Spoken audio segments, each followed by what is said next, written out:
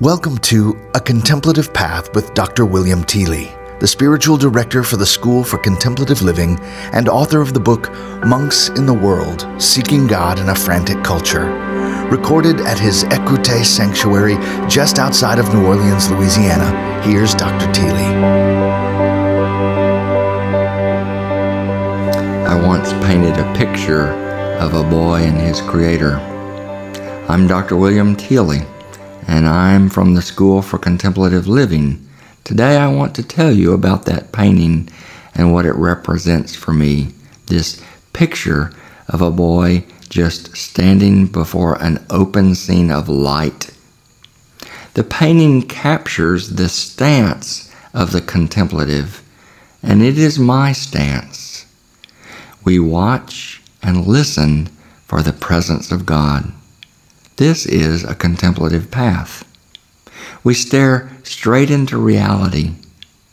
We welcome the whole unfolding adventure, though we never know what life is bringing, so what is coming.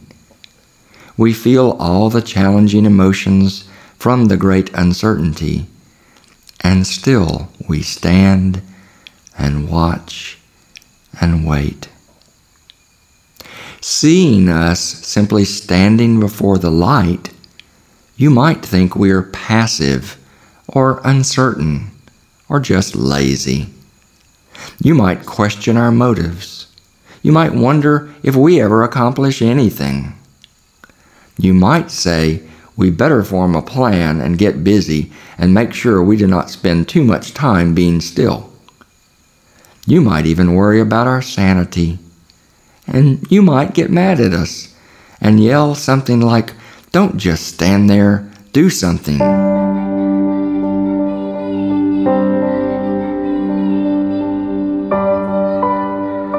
We have lived by those compulsions too.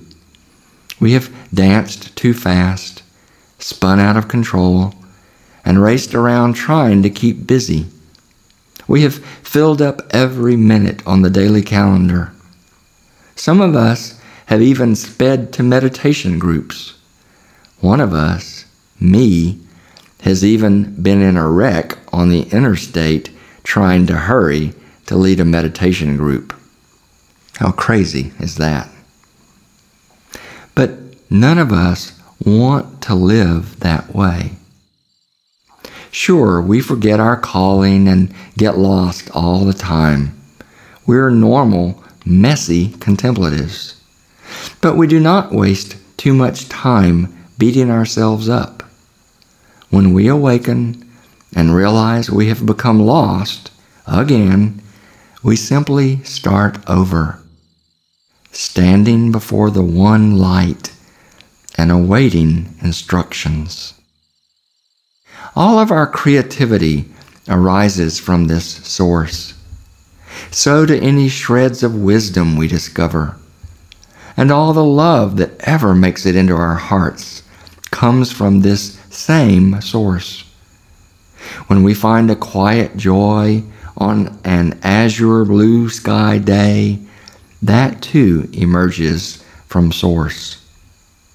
When a hint of hope pulls back the dark curtain of despair, showing us the deep peace, revealing how we will be okay no matter what happens, then we have surely been in the presence of that same source.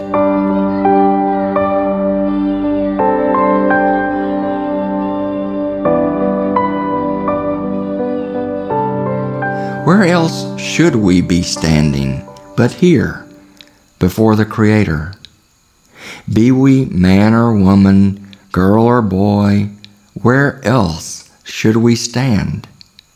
Be we in a happy place or greatly troubled in our hearts, where else should we stand? Rich or poor, old or young, liberal or conservative, a person of color or not, gay or straight, frightened or courageous, or somewhere in between. Where else should we be standing but right here before the light? I tell you, I have found a home here. And I am certain that this place, standing like a child before her or his Creator, can be your home too. If you're not sure how to find this place, this home waiting for you, can I warn you now that it is not found by making plans and looking really hard. It is not located by the best cartographers because there is no map to this home. You can't locate it by watching more CNN or Fox News, for they never speak of such things. An addiction to checking the latest Facebook posts every hour will not get you there. No book or CD or DVD or text or tweet or phone call will ever show you the way.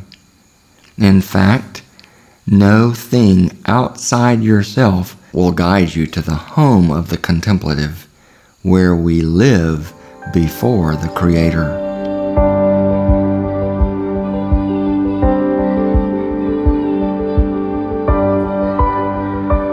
Oh, weary traveler, give up trying to get home now. Fall down. Let go of every effort. Abandon the search. There is this one way.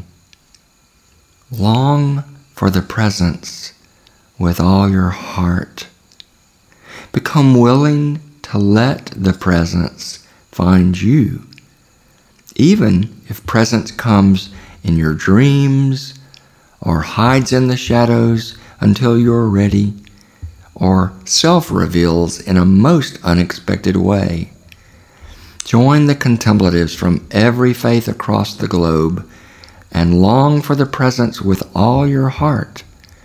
This is our way. We stand before the light and await instructions. If you need friends on the way, like we do, you can look for a contemplative group like ours in the School for Contemplative Living. Your area probably has a group that could be located through Contemplative Outreach, an international collective of people seeking to practice contemplative practices like centering prayer. That's one way to find contemplatives in your area. You might even like to just communicate by email or phone call with someone like me. If so, you can reach me through our School for Contemplative Living website. In whatever way, I hope you will pick up the challenge to find your contemplative home, not by trying to create it yourself, but by surrendering into God's presence with the help of other contemplatives who, just like you, can be messy but on their way home.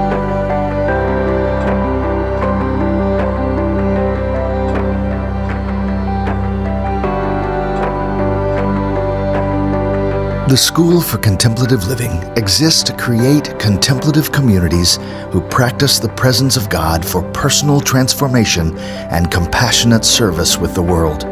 To find additional resources for your own contemplative path, visit the School for Contemplative Living online at thescl.net. That's www.thescl.net.